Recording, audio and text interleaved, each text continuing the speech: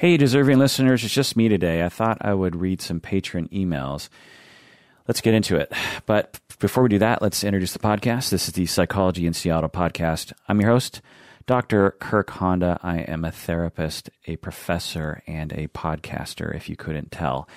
This email is from an anonymous patron. They write, if a sense of self is developed in the formative years of a person coming from a more functional family, at what age range would this development of self end?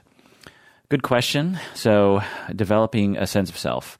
If you don't know, a sense of self is the ability to know what you want and how you feel. It's the ability to have some self-esteem, to self-soothe. The example I sometimes give is, say you're at work and your boss criticizes you and you feel like it's unfair. Or no, let's not even go there. Let's just say they criticize you. They're like, oh, you seemed, like your boss comes into your office or whatever, your cubicle, and says, I just wanted to point out that your productivity seems a little lower than usual. I just wanted to point that out. And so, if there's something you can do to pick up the pace, I think that would be good. So in that instance, there is a threat to your self-esteem. An outside person is saying that you did something wrong and that you're inadequate in some way. And so in that moment, if you have a sense of self, you can call upon that self and soothe yourself. You can say, you have a knee-jerk reaction of hurt and anger. But then you quickly say, if you have a good sense of self, you'll say something like, well, okay, maybe he's right, maybe he's wrong, I don't know. But, this doesn't mean I'm a bad person. I'm not ashamed of this, even if it is true. My self-esteem doesn't hinge upon me being the best worker at this job or the approval of my boss. The other thing is the ability to kind of have perspective. There's a if it particularly hurts your feelings, you might think, oh my God, my boss hates me. Everyone hates me at this job. And then again, you call upon your sense of self and you very quickly say, no, that might be taking it too far. There's no evidence that my boss hates me and that everyone hates me. It's possible that my boss really likes me, but just has this one complaint, and it's not a big deal. It's okay. So that's what a sense of self gives you. And you develop a sense of self when you're young, during the years of between 0 and 4 or 5. It never really ends. The development of self, continues throughout your life. But the main years that you are rapidly developing a sense of self is between 0 and 5-ish. You could even say it's a little after 0, like 1 to 5-ish. These are the years in which children do not have a sense of self. They can't soothe themselves very easily, particularly when they're really young, like 2 or 3. And the parents will soothe the toddler, the child, and over time, the child learns how to soothe themselves. Also, the child learns what they want when the parents reflect what they want. The child is throwing a tantrum and the parents say, oh, I think you're hungry, or, oh, I see, you're really angry that we have to leave the park, I see. But the kid might not even know that. They just, you're trying to get them to go home and they're at the park and they don't want to, and they just flop on the ground and they start screaming. If you ask them in that moment what's going on, they might not even really know. All they know is that they just feel really bad and they're very upset about it. So it's up to the parent to say something along the lines of, okay, I get it. You want to leave the park and that's very upsetting to you. But, we'll be back to the park tomorrow. How about that? And you repeat that enough times and kids will internalize those voices so that they can, one, soothe themselves, but also they have a sense of what they want and who they are. It's a weird thing to think that some kids, through mistreatment, neglect, and trauma and abuse, will emerge from those years without developing a sense of self, and then it compounds later on, and it's not like the mistreatment ends at 5 and it continues. And so someone can be 45 years old and not know who they are and what they want. And there's a spectrum too. Some people have some self, and some people have more self, and some people have a very robust sense of self, and some people have zero sense of themselves. These are people that are higher on the spectrum of personality disorders usually. So going on with the email here. For those people who have experienced more trauma during those formative years and are now working on developing a greater sense of self as adults, what might the approaching completion of the development of self look like? You've mentioned before that clients in therapy require much more, possibly decades of time to fully develop this sense of self as adults once they experience childhood trauma that disrupts this process. But I'd love to hear you talk about some of the things clients may start to notice as they reach completion of this sense of self. And the anonymous patron goes on with their email talking about how they are in therapy and trying to develop a sense of self after experiencing a lot of mistreatment as a child. So I think I've talked about this in the past a little too simplistically, or maybe even I thought about it in a simplistic way. Your email prompted me to really think about operational experiences with clients with regards to this development of self. And the reality is that there are some people who go through a tremendous amount of mistreatment as children. They enter therapy. So I'd say there's two categories, two sort of broad categories. And so or on the spectrum, there's two zones on the spectrum that are worth talking about in terms of this lack of self that I've experienced. Some people have experienced tremendous mistreatment and neglect. And when they enter therapy, they seemingly have very little sense of who they are and what they want and have a really hard time soothing themselves. And so they have a fairly elaborate coping scheme where they either avoid or move in to people too fast, or they just have a really hard time managing relationships and become easily hurt, and they will either avoid or they'll attack. So you have narcissistic people avoid, borderline people tend to attack, and or they're passive aggressive dependent. There's all these different coping skills that was learned very early in life. And with some of these people, what I've found is that with a little bit of therapy, just even like 1 or 2 sessions sometimes, they seem to develop a sense of self, or at least enough sense of self, very quickly.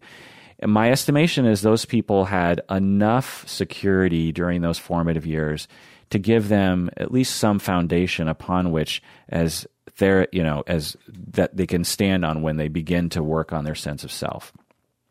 So I've seen that. I've seen some people go from 0 to 50 on a scale from 0 to 100 in terms of a sense of self within a couple sessions or maybe like a few months or something. And that is very gratifying. It's really great to see that.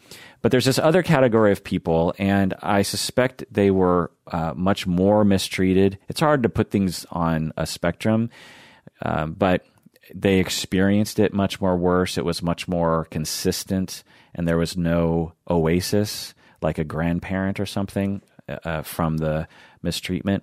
And so, and the mistreatment might have extended throughout their life. These people, I have found, they have a much harder time developing a sense of self. These people are more, they're higher on the scale of personality disorders, and it takes a long time. It can really take a long time. So it kind of depends. So you can, an easy way to suss this out, a very quick test that I thought of right now is to think about your career.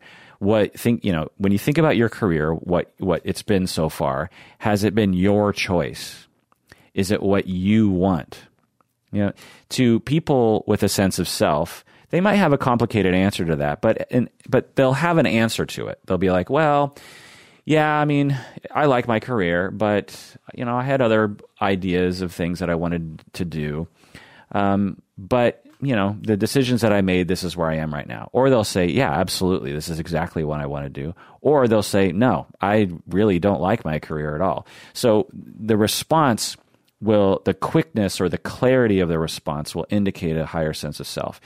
If in your mind, when I ask you to think about your career and to think, was it your choice? Is it what you want to do?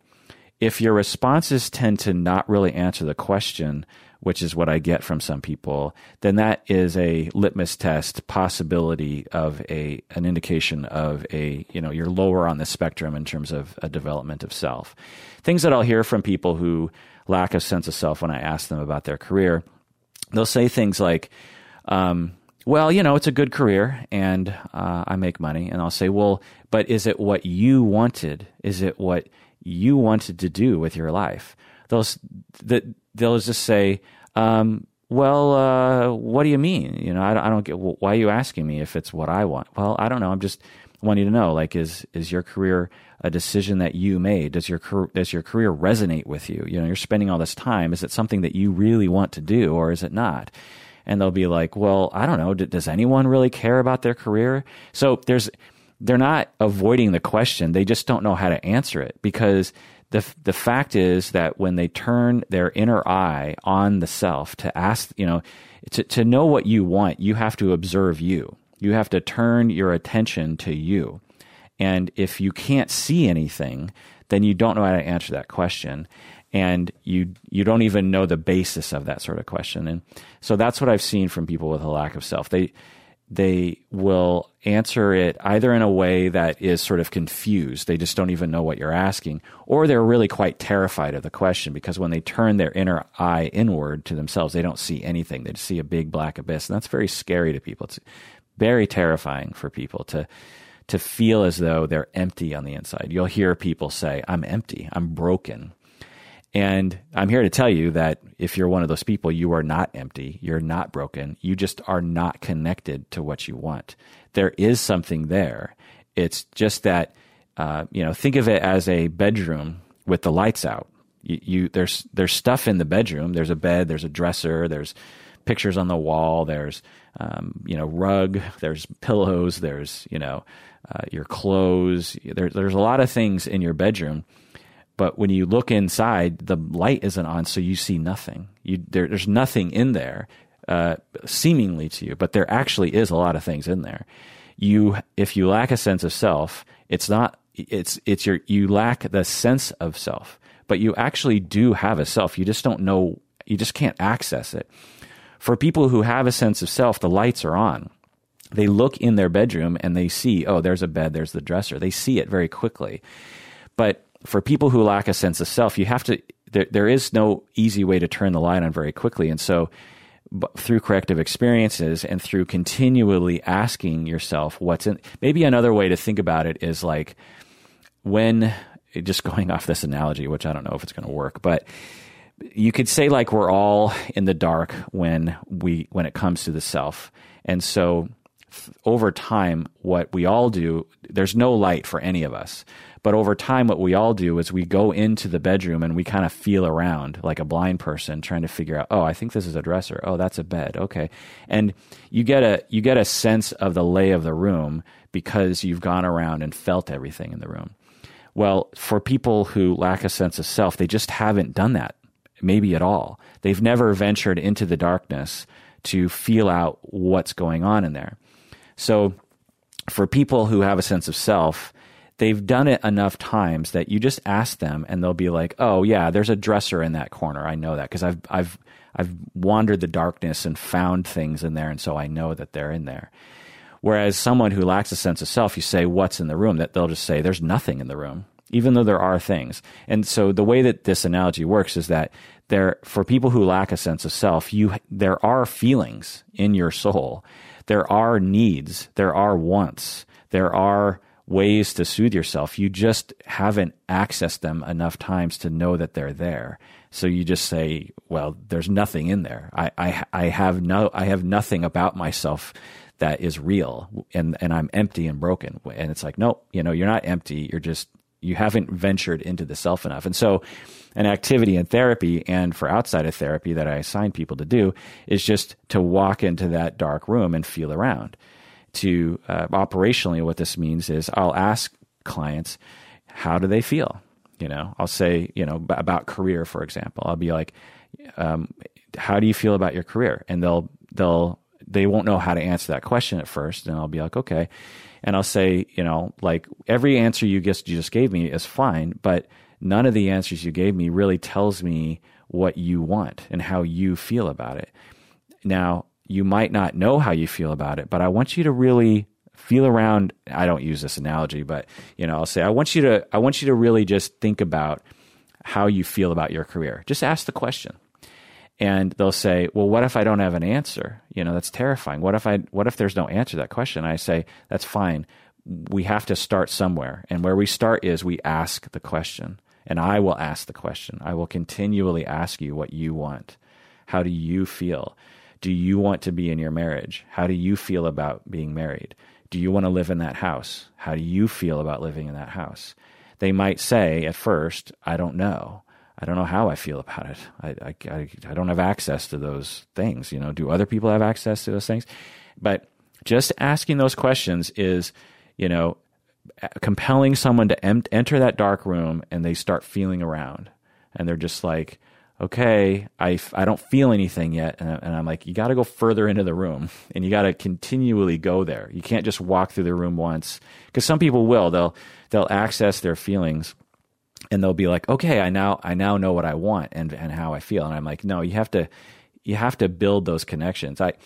I'm guessing that, and we don't have a way of really evaluating this yet, but I would speculate based on what I understand about brain and neurons, is that there are pathways in the brain that are either weak or not even there, that connect the observing self with emotions and what you want and how you feel about things.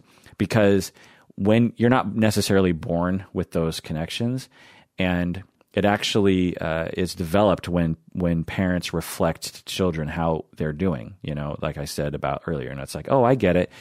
You are really upset that you have to take a nap, and you don't want to take a nap. I get that. As you do that to kids, they start developing these pathways of observing the self and knowing what the self needs, knowing, how the self is feeling. So you don't have those connections, but also it becomes a coping skill to actually not know what you want. Because if you're being mistreated later in life, like at the age of 10, it actually is functional for you to not know how you feel about things. Because if you don't know how you feel, then you won't experience the full brunt of the trauma. You'll experience it as very uncomfortable, but you won't actually know how you feel about it. And so that helps to some extent. It softens the blow. And you might also really want deep down to be loved. You might want deep down to be treated with respect. But if you're not connected with those feelings, then you won't be disappointed, because you just don't. You're not connected with these urgencies that you have in your soul to be respected and loved, and so you're not disappointed because you don't know what you want. So there's a lot of reasons for the lack of self. It develops in mistreatment, and it also helps people cope with the mistreatment. So, yeah, it can take a long time, like I said, but it can also take a very short amount of time. Another thing that complicates it is if people are currently in a lot of stress and they have a lot of attachment issues that are ongoing. Really, you take anybody and you put them in a difficult relationship situation where they don't feel like anyone really supports them, then you're going to see more people edging towards the lack of self spectrum. You take myself, and if if people close to me died and I was stressed out and I, lost all my money or something and was homeless and no one loved me or supported me, then I'm going to start becoming what we call in the business less differentiated. I'm going to become more fused. And another way of putting it is just I will exhibit more lack of a sense of self because I'm stressed out and I'm regressing to a earlier part of my personality, like a 3-year-old version of my personality.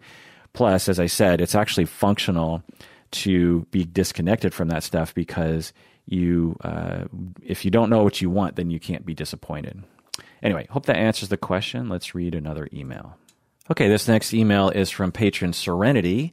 We met Serenity at the live event in January. Good to have met you. She writes, recently the California legislature passed a new law allowing mentally ill defendants to be diverted out of the criminal justice system instead of being prosecuted. Mental health diversion basically means that the defendant is ordered to complete some kind of mental health program, and if they complete the mental health program successfully, then the charges against them will be dismissed. A defendant with any DSM diagnosis may qualify for a mental health diversion under the new law, with 3 exceptions: people who have antisocial personality disorder, people who have borderline personality disorder, and people who are pedophiles. These are the only 3 ones that are excluded from mental health diversion benefits. Everything else is eligible. It mostly shows that the legislature in California, they hate people who have borderline antisocial and are pedophiles. Not sure how the legislature decided on that. It probably has problems, but it could also help a lot of people. Using prisons as warehouses for mentally ill people isn't really a good solution. The DAs are up in arms about this statute. They think it's going to let all kinds of criminals go unpunished, and counties don't want to implement it because it costs money. End of email. Yeah, interesting. So there's a lot of nuances to this. So on one hand, I think it's a wonderful thing if someone is, for example, psychotic, and they, while they're psychotic, they commit a crime, like they assault someone or they steal something. That there are people who, in the midst of a psychotic episode, might believe that the 7-Eleven is theirs. They could be like, that's my 7-Eleven and everything in it is mine, and I'm going to take what's mine. And to send that person to prison where they're not going to get any treatment is not the answer, right? So the answer is, in terms of like, how are we going to reduce the likelihood of this crime happening again while also, not having cruel and unusual punishment, is to one of the best things you can do is mandate that the person go through a mental health regimen of medication and check-ins with a therapist, maybe a therapist with wraparound services for the family and this sort of thing. And then the person is, much less symptomatic as a result, and it has not only improved their life, but the lives of people around them, and is not likely to commit any more crimes because they're not inherently a criminal. Really, nobody is, or very few people are, but they only committed the crime because of untreated psychosis, right? So this mental health diversion can be a wonderful thing for situations like that. Or someone is suffering from drug addiction and they need their fix, or else they're going to suffer from extreme withdrawal symptoms, and so they steal a car stereo.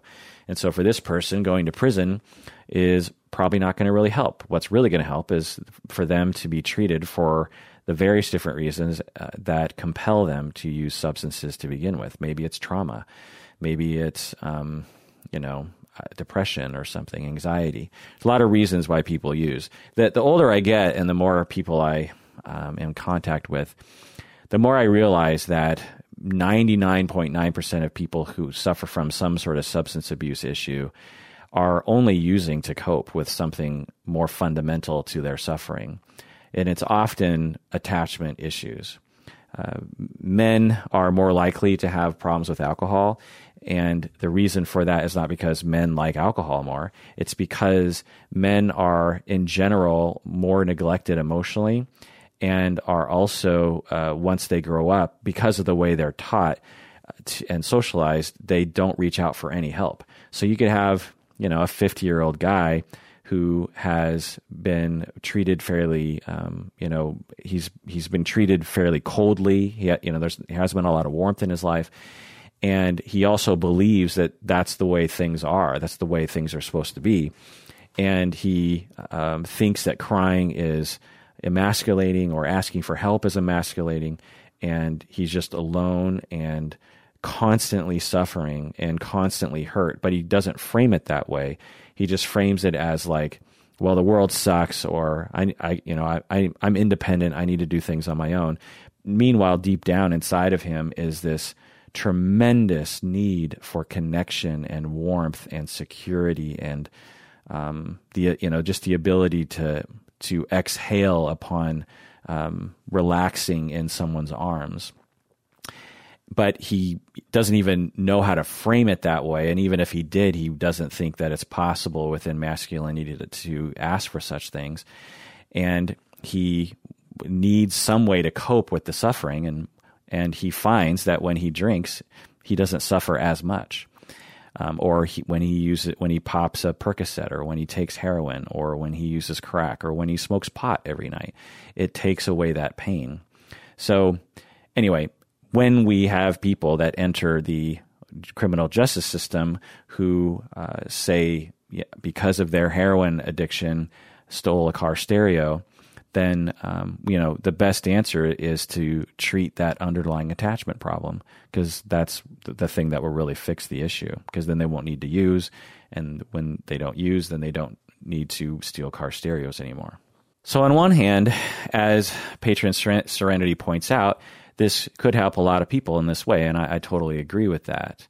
But on the other hand, it's also kind of funny, because whenever the courts are involved in DSM diagnosing, even if they have experts and psychologists that provide those diagnoses and those assessments, I always get a little, am a little scared of that. Because as I often talk about, these diagnoses, they're not real things, right? It's not like cancer. When you are diagnosed with cancer, you can actually find the cancer in your body. When you're diagnosed with Alzheimer's, you can find the functional evidence of it. There's actual, I don't know the exact wording, but there's holes in the brain or dead parts in the brain. The brain is deteriorating. When you have Parkinson's, similar sort of thing. When you have hair loss, then all you got to do is look to your head and say, hair's falling out of my head. I've been diagnosed with hair loss syndrome, or whatever medical people call it. Or you are diagnosed with, HIV. Well, under the microscope, we found the evidence of HIV virus in your bloodstream, or I don't know exactly how they determine that. But there's physical markers of syndromes and of disease and pathology.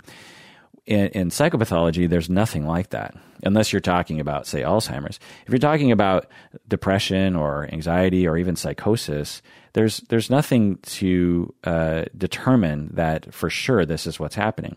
People can fake it. There's been many cases of people faking it.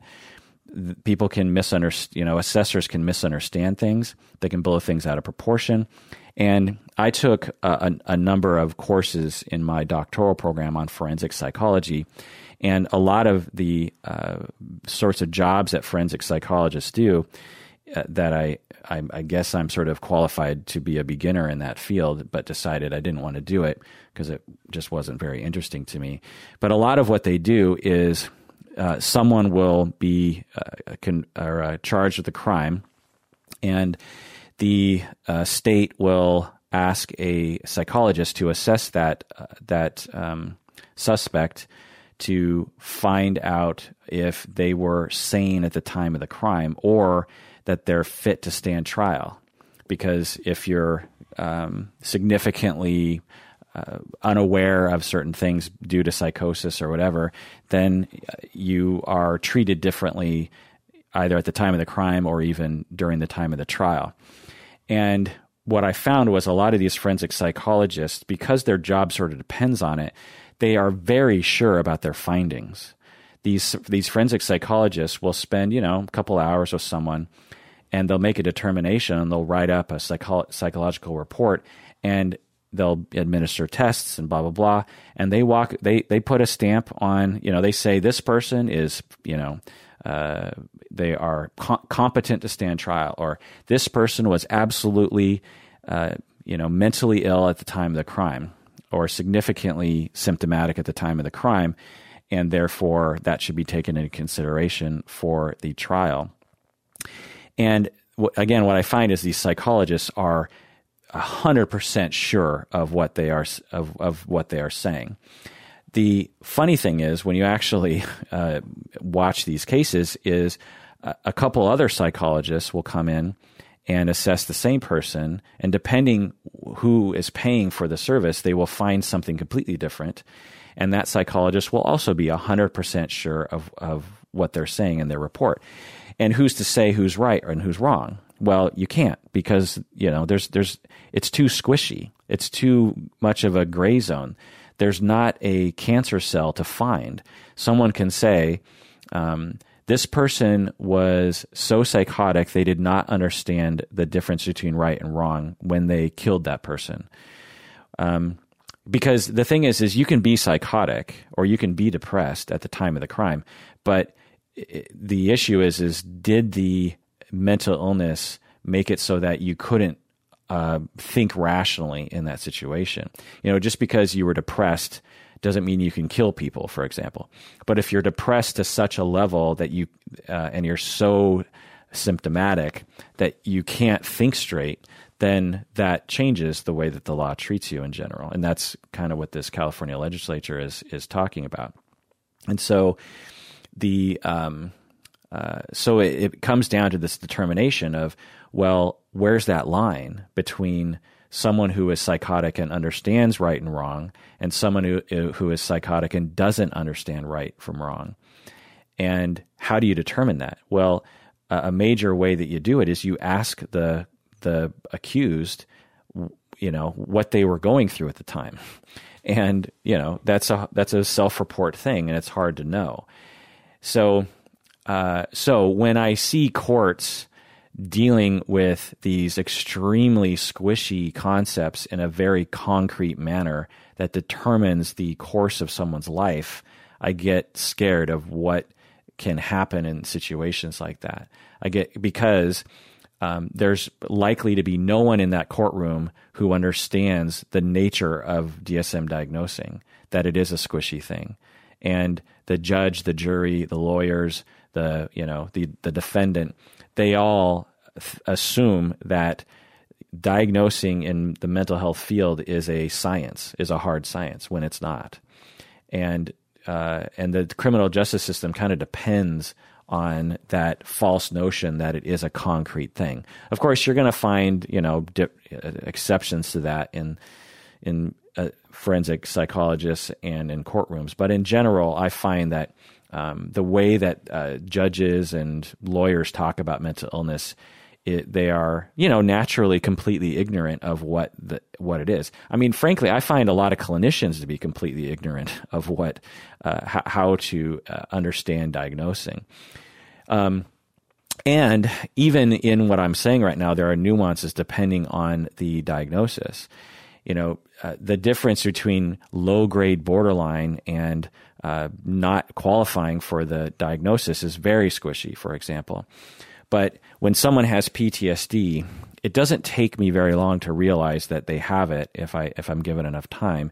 And that's a real thing. It's a very distinct experience to have PTSD. It's extremely distinct. So is true ADHD, which most people diagnosed, in my experience with ADHD, actually don't have ADHD.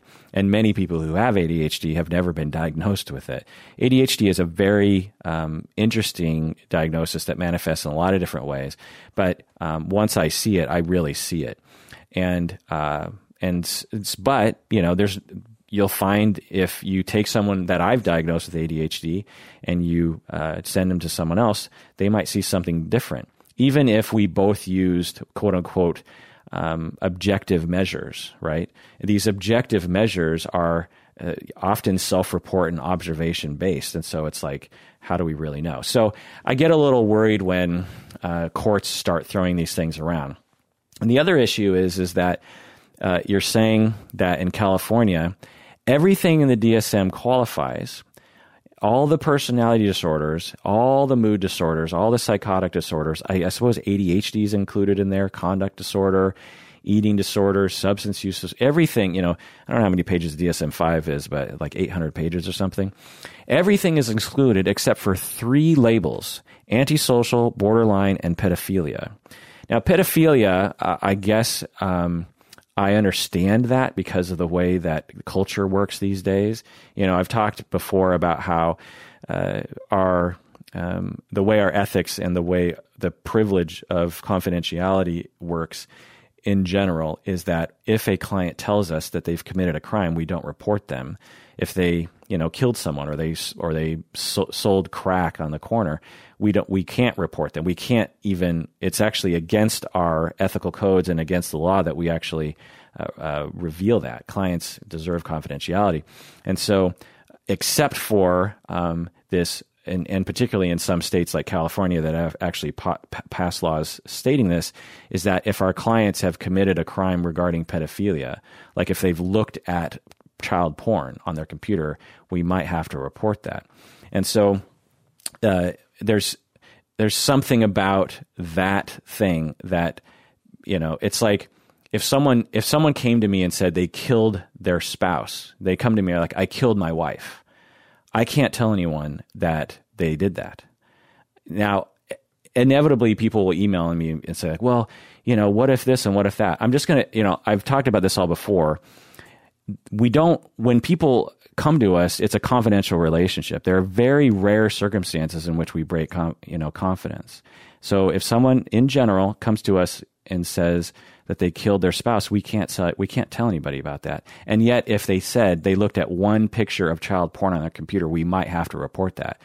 And we could all agree that killing your spouse is a more horrible act to our society than someone having looked at one picture of child porn on their computer. They haven't actually harmed any other kids in their, in real life. They've looked at a picture.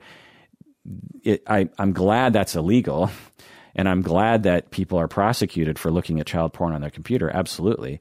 But what I'm saying is that we have this weird situation. So anyway, in California, that pedophilia thing reflects that, which is ironic because, of course, if you are a pedophile and you're attracted to kids and you get convicted of a crime, wouldn't it be good if that person got treatment and wraparound services to prevent them from actually recommitting that than just housing them in prison for 5 years and releasing them and hoping for the best? Of course, not every state does that, and there are treatment programs that can be mandated. But anyway, it's just interesting that pedophilia is left off So if you've been diagnosed as a pedophile, then you don't qualify for the diversion case.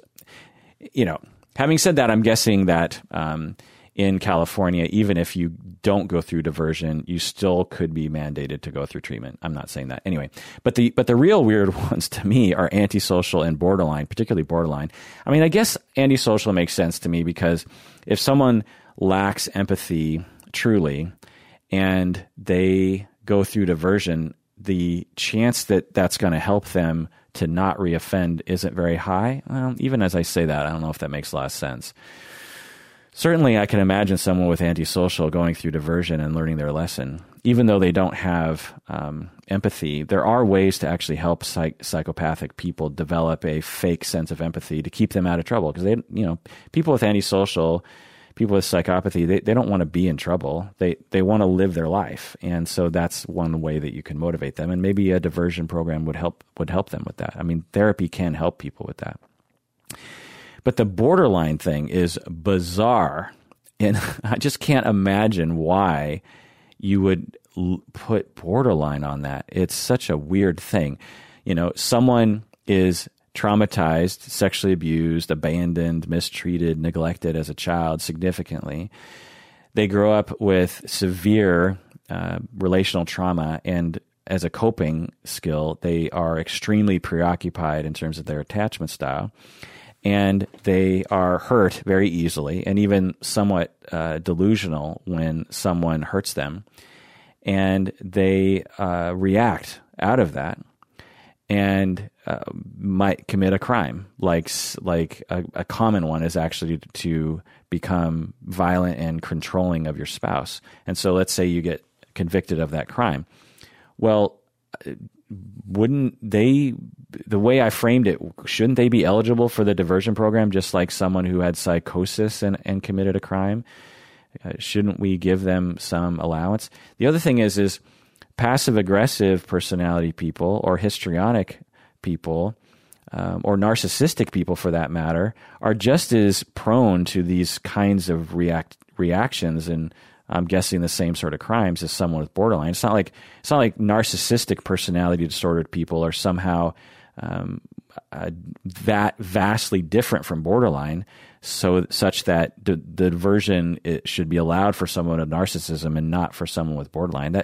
That one just is really bizarre. And I'm guessing that the criminal justice system must have a different sense of borderline. Like they must have people labeled with borderline that are quite specific, I'm guessing. I'm not quite sure. Or the advisor, I'm sure that when the California legislature passed this law, they must have had an advisory committee of clinicians and psychologists. Maybe even there's some people on the legislature who are actually clinicians themselves, and those clinicians must hate people with borderline or must think that borderline people cannot be treated, that kind of thing. So, or have experience with only the most severe people with borderline. So I don't know. It's interesting. All right, let's take a break. What do you say?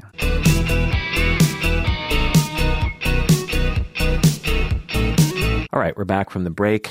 If you haven't become a patron yet, do so now. Go to patreon.com. Also, like our Facebook page so you can participate in our Tuesday Tougher Bluff game. It's always fun to do that. Also, join the Facebook fan group, of which I am not a part of, and communicate with other fans of the podcast. To me, if you ever want to leave a comment about the podcast, I would imagine the Facebook fan group would be the best place because you could have a conversation with other people who are listening to the podcast. When you comment on YouTube or Patreon or one of the other places, I don't think you're going to get as much engagement with people. I think if you want to comment and have it be heard and start a conversation, the fan group I think is the best place to do that. I think. I don't know. All right, this email is from Charles in Paris. Charles writes, I am curious about using interpreters in talk therapy. I see a gestaltist who speaks to me in his second language. I know that sometimes therapists need to use interpreters, and in fact, one time I interpreted for my mom when she needed to do a somewhat urgent first assessment for dementia. She went on to recommend a Mandarin-speaking therapist to take the case, but I found it really terrifying as an interpreter. Essentially, I ended up translating a lot of nonsensical language and tried my best to render it with the same patterns and meaninglessness she produced. But I was very afraid the whole time of messing up and ruining this woman's intake diagnosis. The experience made me curious about interpretation in therapy sessions. How does it work? Have you ever needed to use one? Does the U.S. have regulations about the language you're allowed to provide therapy in? Here in France, therapists are required to demonstrate the languages they can provide therapy in during the licensing process. Mine speaks perfect. My therapist speaks perfect Finnish, Swedish, English, and very good French, German, and Spanish, but he is only licensed to see clients in Finnish, English, and French, for example. End of email. I'll answer the last question first. No, the answer is no. We don't have licensing requirements regarding language. Basically, therapists it's up to us to self-police regarding that. So we don't really have anything like that. Also, our society tends to assume that everyone speaks English, and so, which is definitely not the case, obviously. And so I'm guessing in Paris, there's much more of a need because there's probably a lot more languages being spoken in Paris or in France in general than in the United States in general, or at the very least that we acknowledge. We generally have one language that people speak a lot of, and that's Spanish, right? And a lot of the people who speak Spanish also speak English, but very many people don't, particularly immigrants, right? So have I ever used a interpreter? Absolutely. So there's different language and words regarding interpretation and translation and stuff, but I'm just talking about the people who speak, they interpret through speech in session. And there's a lot of different things I could say. I think I've talked about it on the podcast before, but I'll just briefly talk about it here. In my early days as a therapist, I used it a lot. Now I don't have to because all my clients, just by chance, happen to speak fluent English or it's their first language.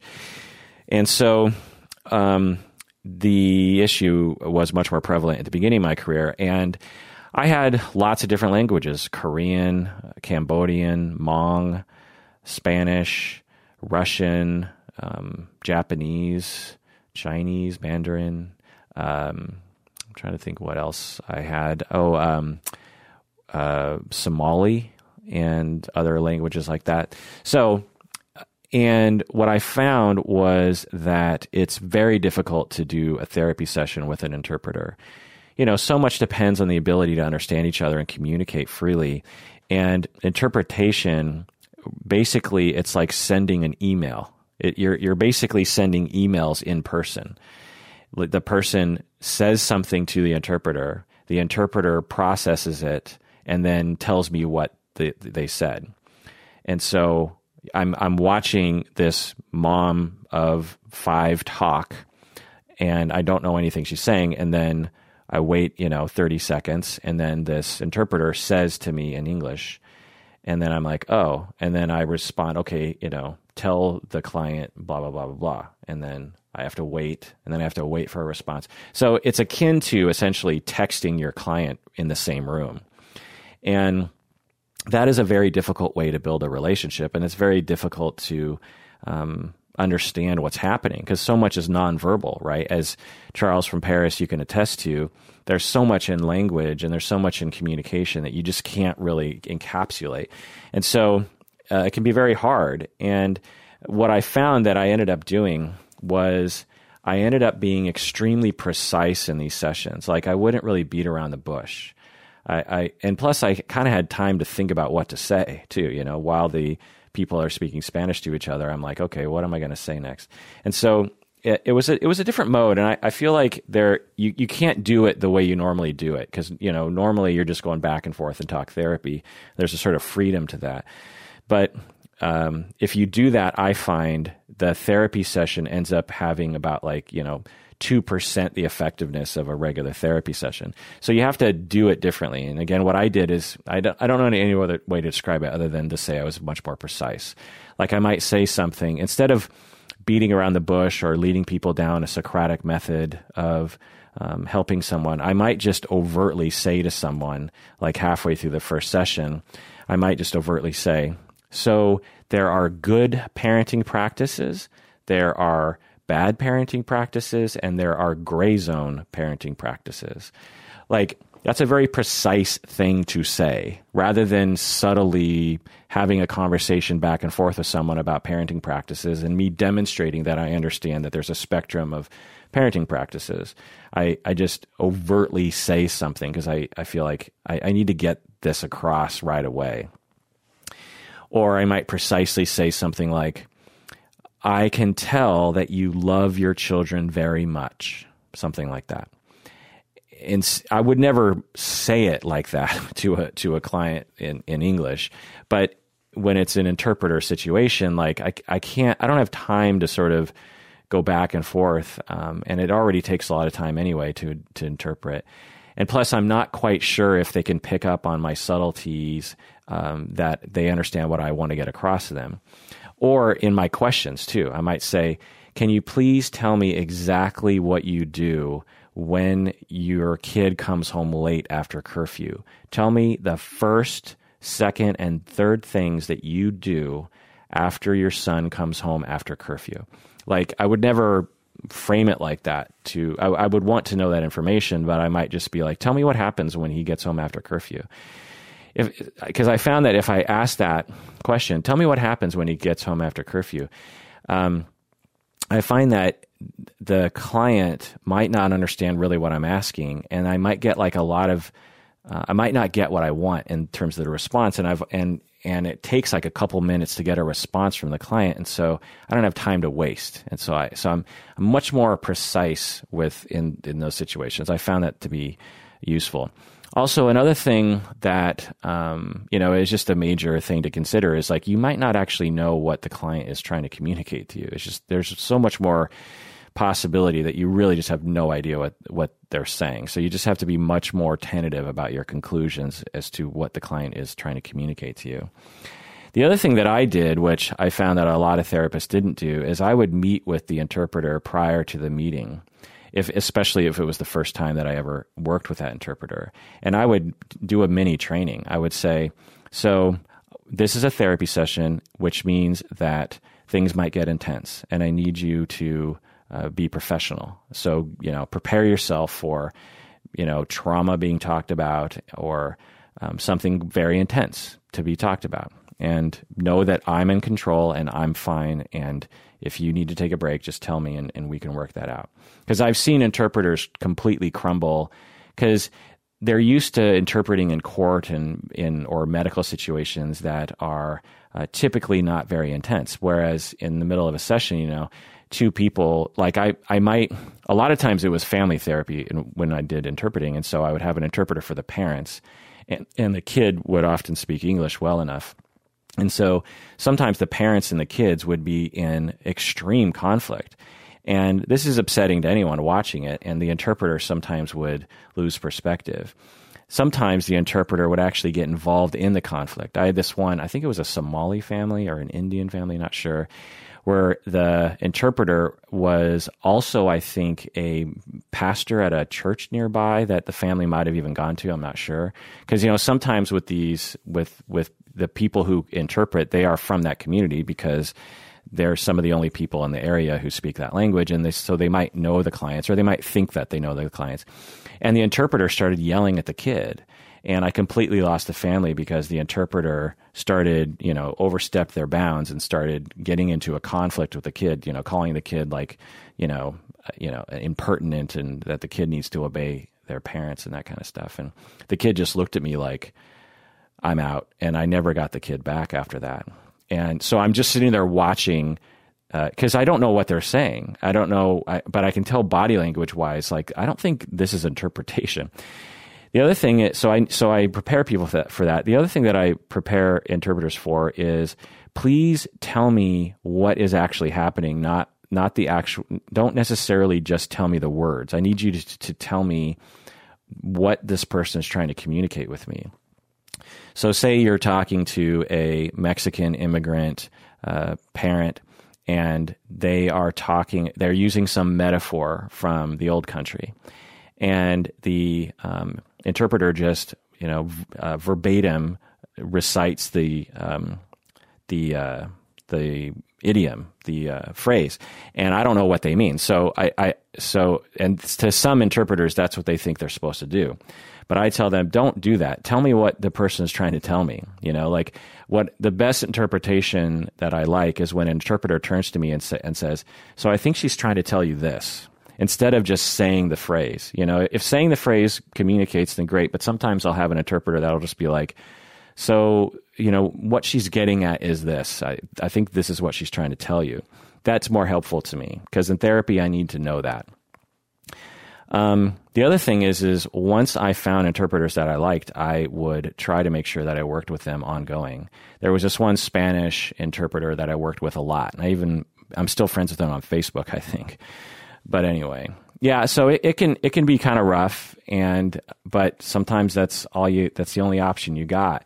And I find that in Seattle, for whatever weird reason, at least in my anecdotal experience, the industry of psychotherapy at agencies doesn't really capitalize on the fact that a lot of therapists are bilingual or speak multiple languages. I've had supervisees who spoke Spanish fluently as a second language. They spoke English as a first language. And I initially thought, well, geez, they're going to have no problem getting a job because there's going to be there's such a need for Spanish-speaking therapists. And because one, it's a better service when you speak the language of the clients, but two, the agencies won't have to pay for interpretation. That's expensive, I don't know if the agencies pay for it or the state pays for it, but someone's paying for it. And so if you just have therapists who speak the language of the clients, then all that, there's just a huge benefit to that and cost savings. And if your agency has a bank of therapists that speak a variety of languages, including English, then you're going to get more clients that way too. So your business is going to go up. But I found that agencies just didn't really pay attention to that. Certainly some do, but I found that they didn't pay attention to that enough. They were much more just concerned about people just being good workers and that kind of thing. Anyway, this next email, getting to lower on my list, emails that I've got a long time ago. I apologize if I haven't talked about these things on the podcast. It could be years that you sent me this email. I don't know. But this email is from famous patron Lyndon. He is wanting to know about DSM-5. He came across an article, and he's asking what I think about it. And in the article, it talks about how the former chair of the DSM-4 task force. So, we have DSM-5, which is our book that has a bunch of labels in it regarding, psychiatric conditions, and there's a task force who works on, collaborating with all the different professionals to update each version. And so the previous version was DSM-4. That's the one I was initially trained on. And there was a chair of the task force, the head psychiatrist who leads the efforts to write the book. And presumably this would be someone that would know a lot about, DSM and this sort of stuff. And this person came forward, when DSM-5 came out, and essentially said this: "My best advice to clinicians, to the press, and to the general public is to be skeptical and don't follow DSM-5 blindly down a road likely to lead to massive overdiagnosis and harmful over-medication." And goes on to talk about how DSM-5 pathologizes normal grief and how a lot of things in DSM-5 are lowering the threshold at which people would qualify for certain labels. And the article writer here says it's as if Colin Powell, our American general during the or wait, would this be Colin Powell when he was defense secretary? Anyway, almost as if Colin Powell were to advise U.S. Defense and State Department employees to not blindly follow administration orders. So what this article is saying, like, wow, for someone to be prominent in the DSM world to be saying, take it with a grain of salt is sort of shocking to people. They're like, wait, are you saying like it's not a good guide? And there's always, every DSM version has always had tremendous debate. There are, the whole history of the DSM and even before the DSM, because this thing that we do is a gray zone, and because a lot of things depend on how we define these conditions, there has always been fighting and there's always been disagreement. And there has always been a section of people who don't even use the DSM. I have colleagues who don't even use it. They take private pay. They don't use medical insurance. So all their clients pay, $100, $150. They just write a check every session. And therefore, the therapist doesn't have to diagnose them at all. And so for, decades, they haven't even cracked the DSM. And they, do that partially because, just the way they practice, but also some people do it because they just hate the DSM. They just think it's not a good way to see human beings. And I can absolutely sympathize with that position. And but at the same time, I think to me, the DSM essentially is one example of a publication, and there are many, that puts together the prevailing consensus notions regarding labels of psychiatric conditions. That's all it is. It's just the consensus of a particular group of people. It's not the only way to see things. And I don't know if anyone writing the DSM would claim that everyone should just blindly follow the DSM. It's a gray zone. It's a squishy thing, and we all just need to think about what all that means. For example, in the DSM-5, they lowered the threshold for which someone can qualify for a drug disorder, like cannabis use or alcohol use disorders, and so people can qualify for these conditions at a much higher rate. So someone who just barely has an issue with cannabis can qualify for a label in the DSM. But we have to think about what that means. Just because someone qualifies for a label in the DSM doesn't mean that we automatically have to do something about that. So we just have to know that, okay, if this person is on the light side of that diagnosis, then maybe we don't need to do anything with them. Maybe we don't need to actually recommend intensive outpatient. Maybe they need to qualify for the moderate range in that disorder in order to recommend that they or force them to do intensive outpatient. These are the sorts of decisions that courts and clinicians will make, is like certain thresholds for forcing someone to go to drug treatment, or certain thresholds upon which you would start applying a medication.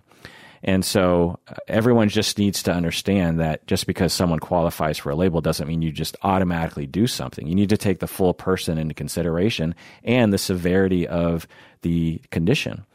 And so, that's always been true. And if DSM-5 kind of lowers the threshold in a lot of labels, then everyone just needs to understand that. They say, okay, well, now this label doesn't mean exactly what it used to mean, and so we just have to adjust our practices because of that. Also, in general, when therapists are looking at people, in my experience, they don't define them by diagnoses, by DSM diagnoses. A lot of people outside of psychology tend to think that's what it's used for. It's like, well, because you go to the physician and they diagnose you with the flu, and they, and that's all that they need, and then they give you, some sort of treatment. Well, in the psychotherapy world, it's very different. If someone's coming in for a very discrete problem like PTSD or a phobia or bipolar, which is often the case for psychiatrists, by the way, which is what the DSM is primarily used for, honestly. It's mainly a psychiatry tool because it's the American Psychiatric Association that writes that thing. But in psychotherapy in general, for everyone that I know, the sorts of things that we pay attention to might partially be related to DSM, but even if the DSM is part of the assessment picture, it's a small part. People come in with problems related to their marriage or infidelity or their sexual life or their sense of self or their emotional regulation or loss and grief, or they don't know if they should marry someone or not. They don't know if they should divorce or not, or they don't know if they should pursue a particular religious angle or not, or a job that they're, wondering about, or they're worried about their spouse's parenting style. There is nothing in the DSM other than V codes that address those issues. There's no diagnosis for conflict. There's no diagnosis for worrying about your spouse's parenting style. These are, or just having a bad parenting style. There's nothing in the DSM. And yet there are therapists who spend their entire career working on parents and their parenting approaches. And yet there's nothing in the DSM that addresses that at all. Again, V codes will, but those are different. So for us in the real world, the DSM is, a really minor part of our everyday practice. It's a very minor part of my everyday practice, I can tell you that. When clients come to see me and they're using insurance, then I have a brief conversation with them about what label we're going to legitimately apply and send to the insurance company to justify payment. And from then on, I pretty much, don't think about it at all, unless it's, extremely salient to the actual therapy, which it can be sometimes. I mean, I'm definitely, if someone comes in and they're suffering from an adjustment disorder, for example, I'm definitely addressing the adjustment disorder in the future, but I'm not framing it in my mind as an adjustment disorder treatment strategy. I'm framing it in my mind as something broader than that, something more human than that. And so there's that. Having said that, someone comes in with PTSD, I'm absolutely going to be focusing on that aspect of themselves. And we're going to talk about trauma. We're going to talk about PTSD.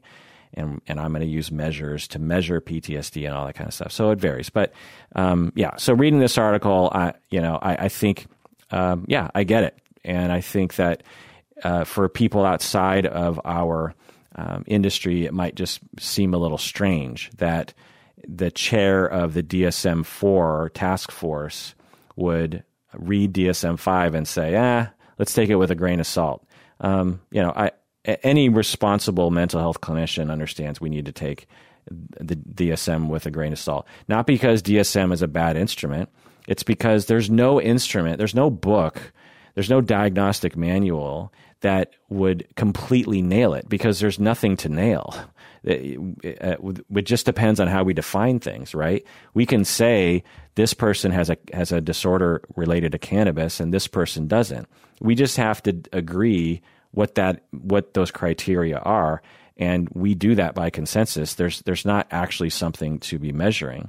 When they collide protons in the Large Hadron Collider, people don't get together and say like, okay, well, how are we going to define a quark? They're just like, no, you see quarks. There's quarks that are, detected, and other particles. You might have some theory about like, well, what does it do and what does it mean? And you have to decide about what you're going to call it. But it's a discrete particle that you're observing in the natural world.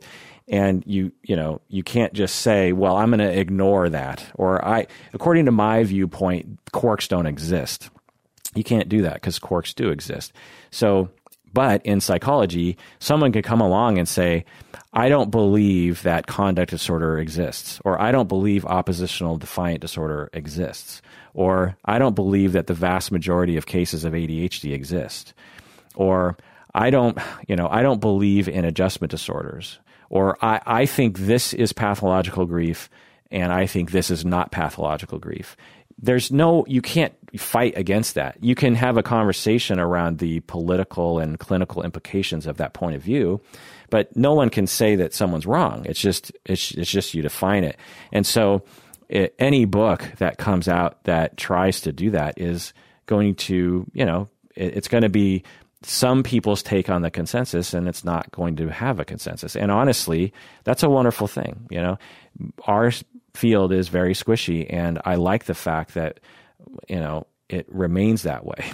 And I there's no way to make it unsquishy. I wish it wasn't squishy, honestly, but there's just no way, given our current technologies or the ability for our brains to understand itself, to make it unsquishy. Anyway.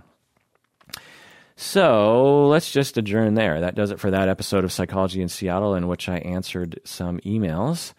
I always like doing this sort of thing. I've got my pages down to about 29 pages, so let's see if I can get that down even further in another episode.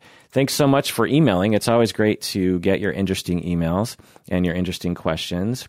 I find that when I respond to your questions, they are probably the sort of questions that a lot of people are wondering about, right? So if you have a question, let me know. As always, I always appreciate things that are not deep dives. I have a list of like 30 deep dives I have to get to.